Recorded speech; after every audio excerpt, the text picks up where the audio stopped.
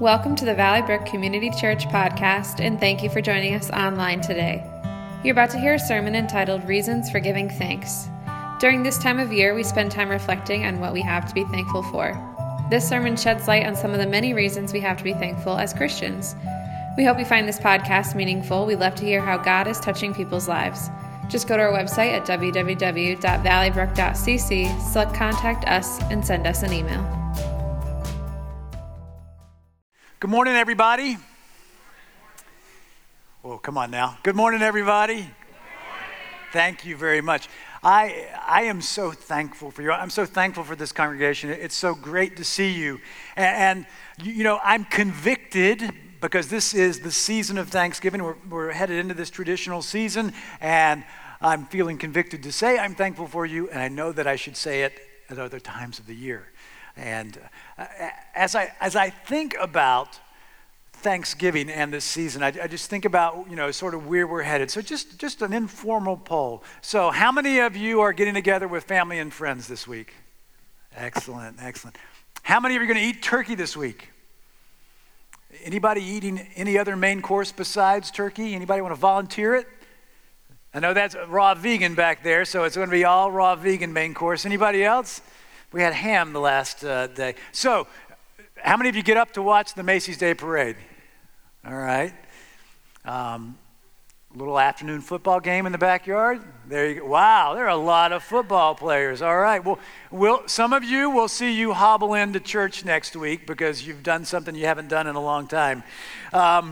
You know, in this season of Thanksgiving, you know, as I said, I'm convicted that I'm saying I'm thankful for you, but it's obviously culturally relevant that we say we're thankful. And oftentimes, you know, people want to look at the tradition of giving thanks to God at Thanksgiving, and everybody always goes back to Abraham Lincoln. In 1862, he made a declaration, a national declaration. He set aside the fourth Thursday in November as a day of giving thanks to God.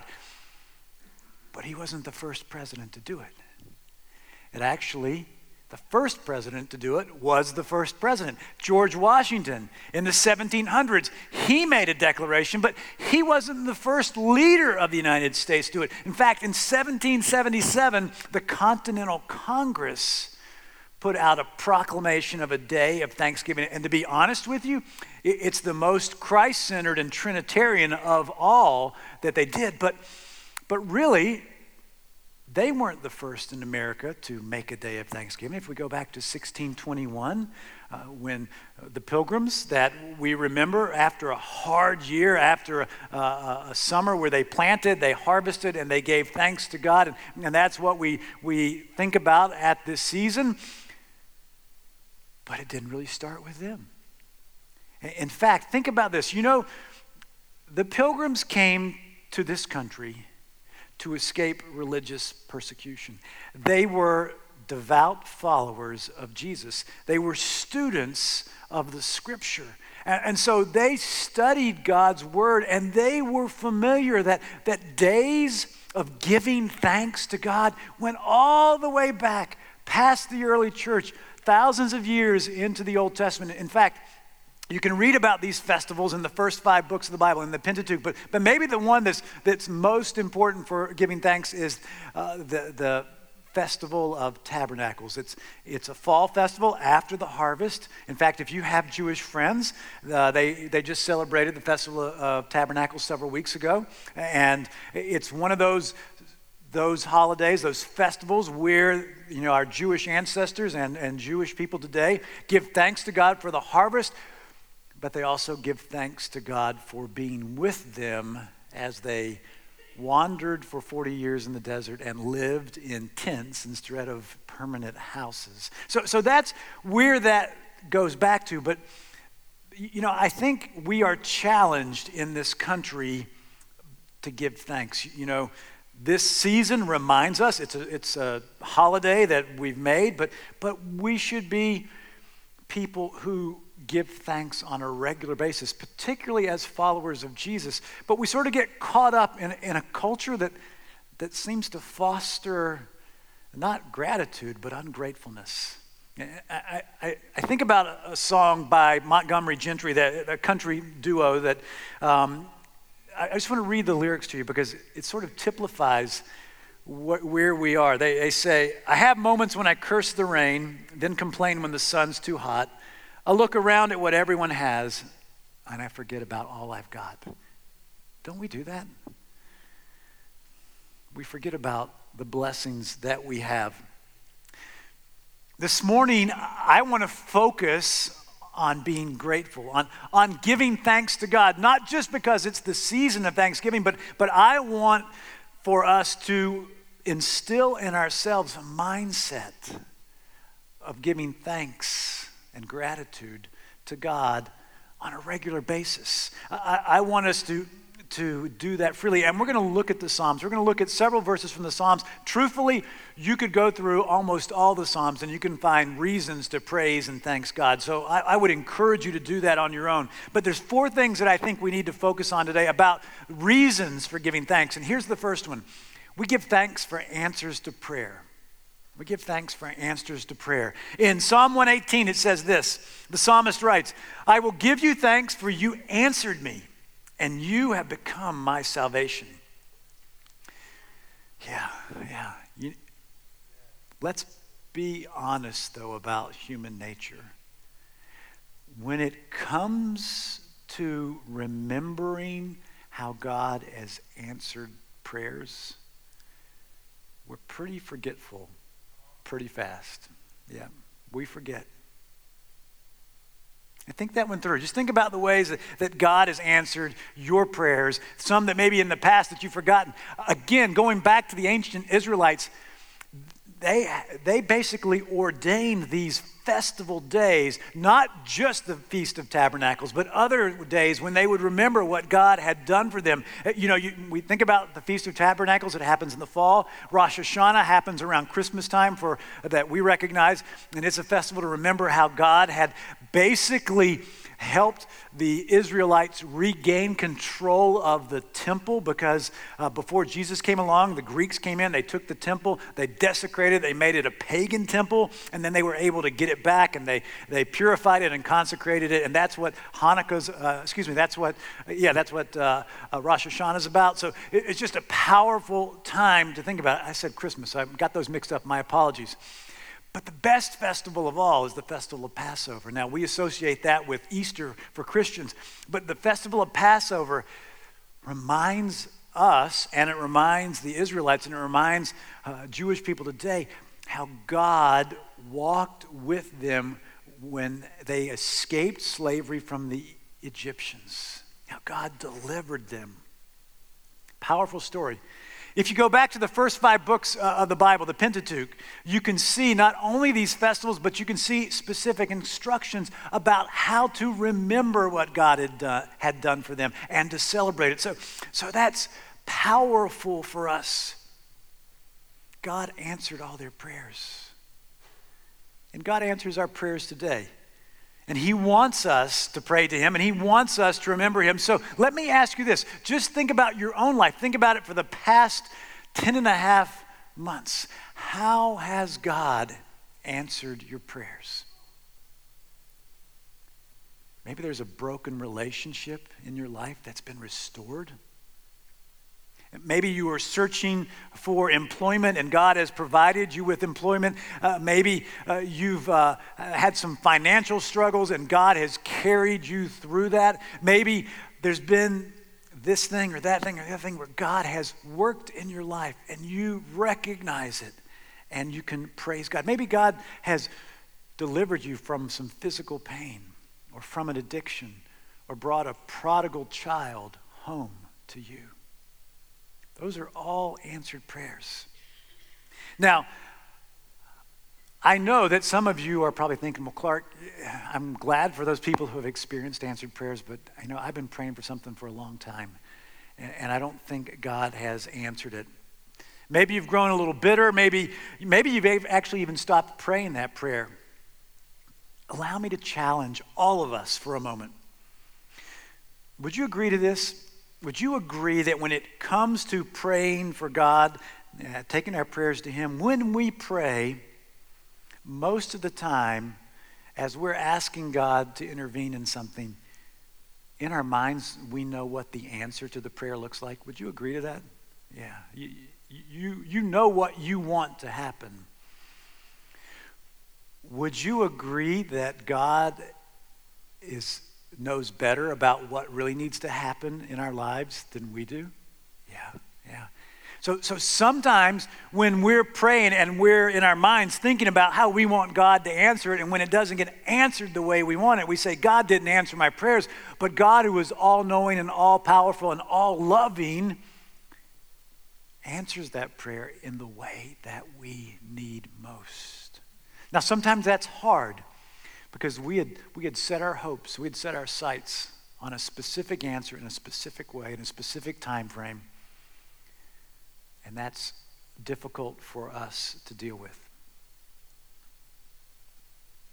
We need to recognize that our all-powerful, all-knowing, all-loving God knows what's best for us. And so when we pray, yes, it's okay to think about what you expect the answer to look like, but it's also important that we keep the door open for God in his omniscience to answer it the way it needs to be answered.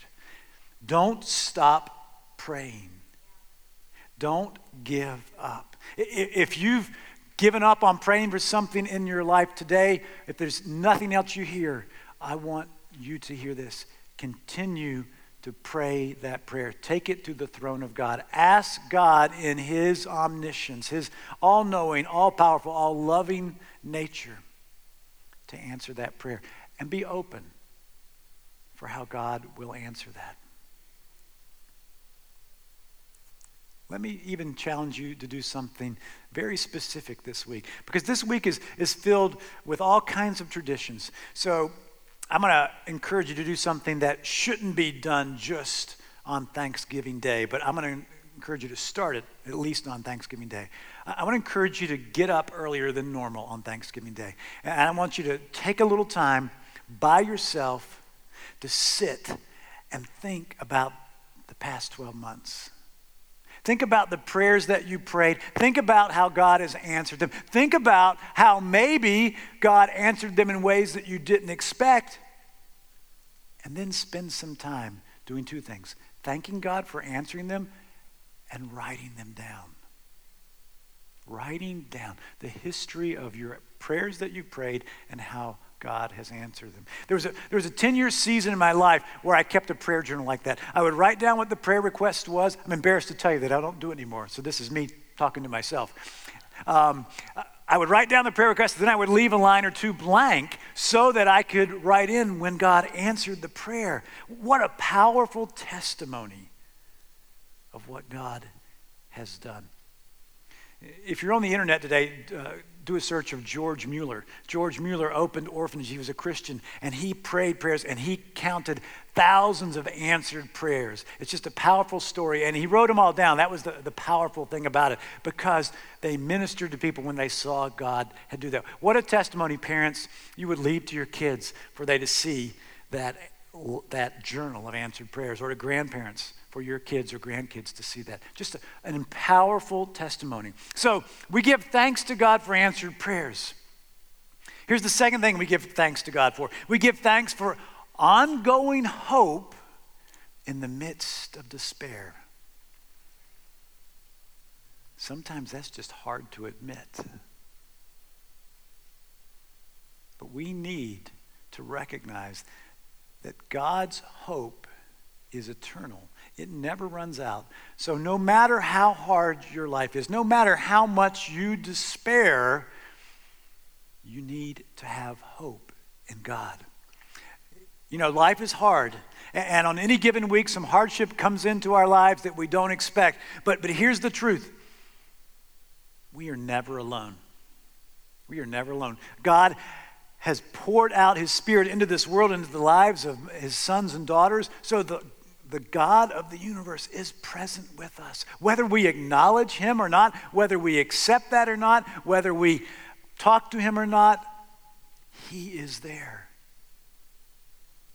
He gives us hope in the midst of our despair. But maybe you've experienced something like these folks done. Ruth Harms Calkin, she wrote this. This is just an amazing sense of what was going on in her life at the time. She said, "Lord, I'm drowning in a sea of perplexity. Waves of confusion crash over me. I am too weak to shout for help. Either quiet the waves or lift me above them. It's too late to learn to swim." You sometimes feel like that? Yeah. Life is overwhelming. When you feel like the waves are overwhelming you, you know, we have a safe harbor in Jesus. He is there for us. God sent his Son to be our harbor, our safe harbor in the storm. And when I say that, I actually think about John Newton. If you know John Newton, if the name sounds familiar, he is the person who wrote Amazing Grace, how sweet the sound that saved the wretch like me. His first career was not a proud career. He was a sea captain and a slave trader. And when he came to Jesus, when he came to faith in Jesus, it radically changed his life. He got out of slave trading. He left being a sea captain. And you can just sense something about him when you realize that his experience is recorded in Amazing Grace that saved a wretch like me. He came face to face with his sin, with the sinfulness of what he was doing, trading human beings, and he came to faith in Christ. And when he left the ocean and the slave trading business, he became a preacher. And he's credited with writing many songs and having influences on other people along the way. But one of the songs that I ran across this week is a song that really tells you about his walk with Christ and how he went through times of despair, but he always found hope in Jesus. So I'm just going to read one verse. He writes, "How tedious and tasteless the hour when Jesus no longer I see. Sweet prospects, sweet birds, and sweet flowers have long lost their sadness to me. The midsummer summer sun shines but dim. The fields strive in vain to look gay. But when I am happy in him, December's as pleasant as May." Do you hear his despair? But then do you hear his hope? He's saying, when I'm in Jesus, when I'm recognizing that I'm the son of the Most High God, which we all are, sons and daughters, when we come to faith in Christ, he's saying it can be the middle of winter, but it's summer when I recognize whose child I am. That's hope in the midst of despair. Now, not only did John Newton know sorrow, King David also knew sorrow. He knew trials. He knew tribulations. If you ever read the Psalms that are attributed to David, you will see him go from the mountaintop highs to the valleys low. And you'll see him go through these struggles. We're going to look at some verses from Psalm 30 and listen to him coming out of despair. He says, "I will extol you, O Lord, for you have lifted me up, and you have not let my foes rejoice over me. O Lord, my God, I cried out to you, and you healed me. O Lord, you brought my soul up from the grave. You have kept me alive, that I should not go down to the pit. Sing praise to the Lord, you saints of his, and give thanks at the remembrance of his holy name." David was giving thanks for his hope in the midst of despair. You read that psalm, he's not out of despair, but he's coming out of it, and he's seeing things, and it's giving him hope. Here's a truth, none of us can escape it. Life is hard. You and I will experience hardship in life. But God has promised us there is something better with him. So we need to have hope in whatever circumstances we're in. And we need to give thanks to God for that hope. despite any despair that we experience. Here's the third reason that we need to give thanks to God. We give thanks because of the unsurpassed glory of God. That's sort of hard for us to grab hold of, the glory of God. So let me attempt to do so. Psalm 29, David writes this: "Ascribe to the Lord the glory due his name. Worship the Lord in the splendor of his holiness." The fact is, glory is due God's name because of who God is. God is glorious, and he shines his glory on the earth and on us. Ron Allen has written in a book entitled Praise, A Matter of Life and Breath. He writes this story. It's profound. So let me share it with you. He says, "I was approached by an elderly gentleman who wished to have a word with me. He gave me his card and introduced himself as a veteran medical missionary to India. He said that he had established a medical mission in a region where progressive blindness in the population was rampant, where there were thousands upon thousands of people born with sight, but they were doomed to blindness as they grew older." So he started this ministry, and it became a marvelous ministry because he, as an ophthalmologist, had developed a procedure to stop this terrible progression of blindness that ravaged the people of the region.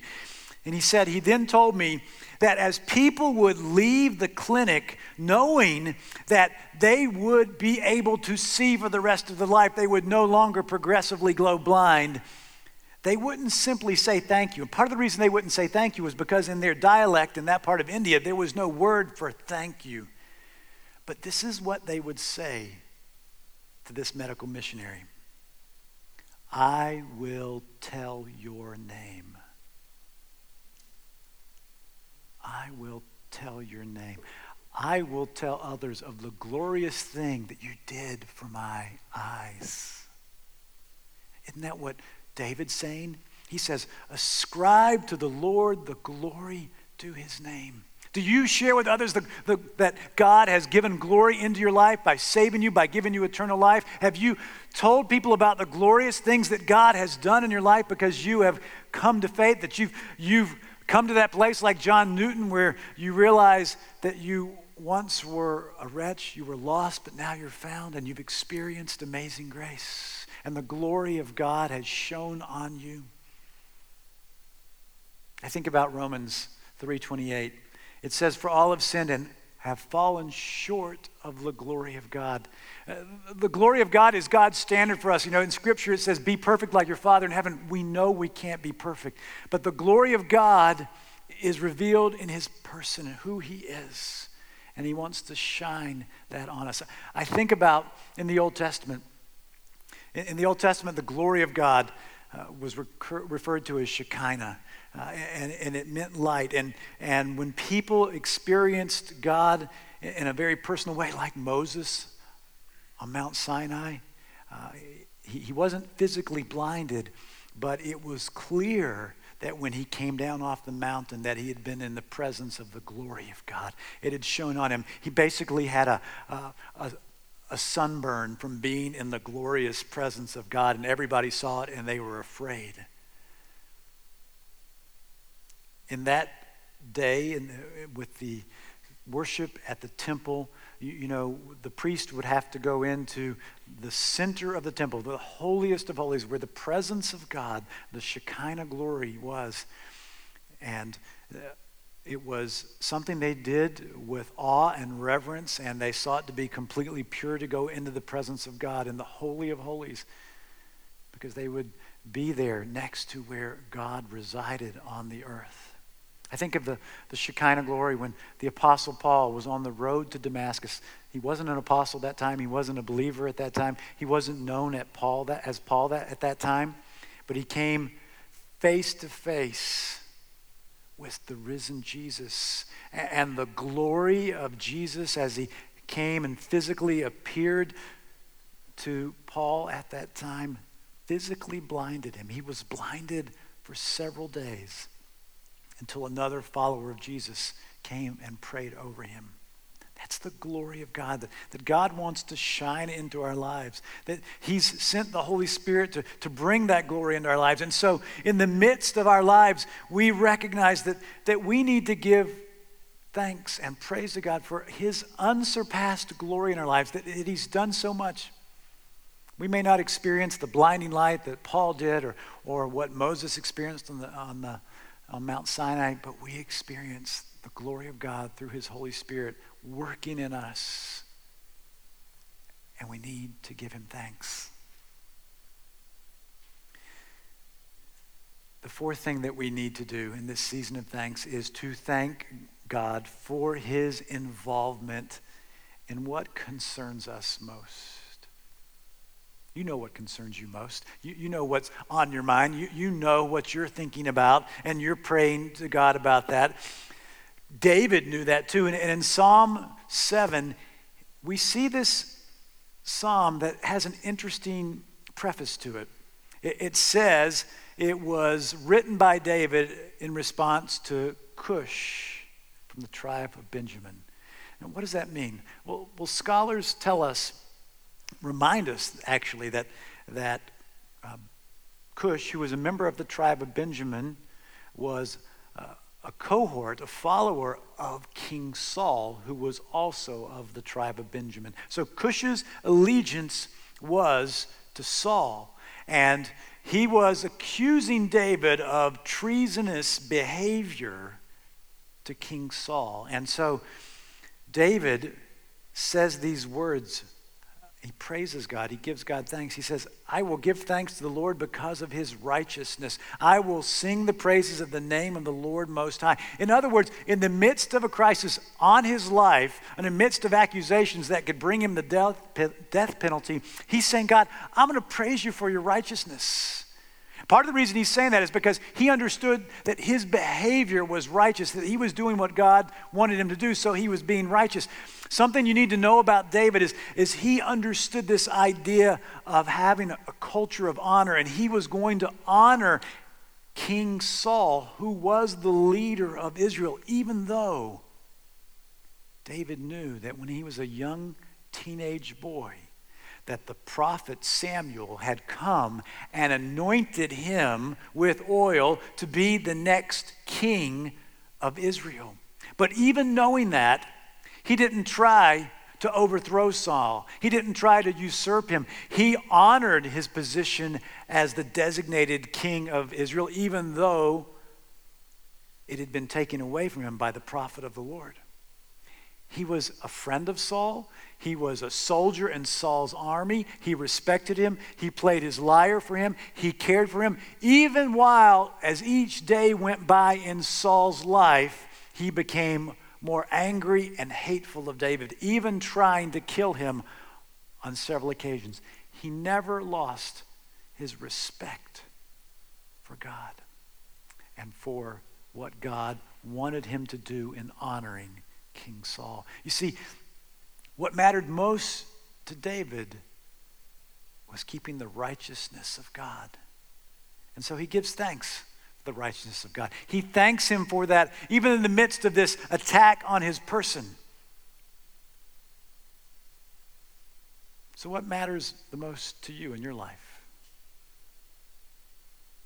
I'm sure it's people. I'm sure it's places, maybe, or things. Thank God for the things that are most important in your life, what concern you the most. You know, these are all steps of how we can recognize that there's reasons to give thanks to God on a daily basis, not just one time during the year, not just at prescribed festivals, even national holidays. It's that we create an attitude of giving thanks to God. So I want to challenge you. I want to challenge you this morning to begin to write down your prayers and then to give thanks to God when he answers those prayers. I want to challenge you to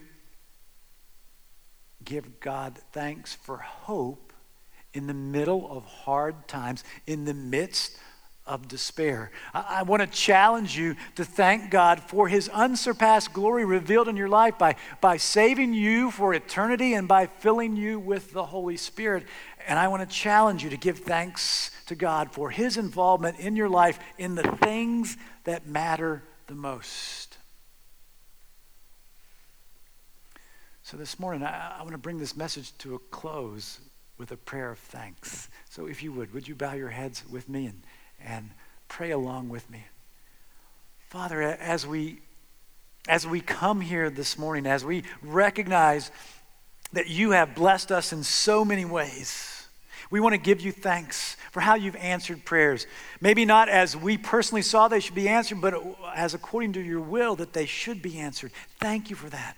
Lord, we want to thank you and give you praise that you give us hope in the midst of despair. We want to thank you and give you praise for your unsurpassed glory and for pouring out that glory on us through your Holy Spirit. And we want to give you thanks for your involvement in the areas of our lives that matter the most. Lord, we thank you for salvation through faith in Jesus. We thank you for never leaving us or forsaking us. And we thank you for all that you have done for us. In Jesus' name, amen. Thank you for listening to our podcast. It is our sincere hope that it has blessed you. For more information, visit our website at www.valleybrook.cc.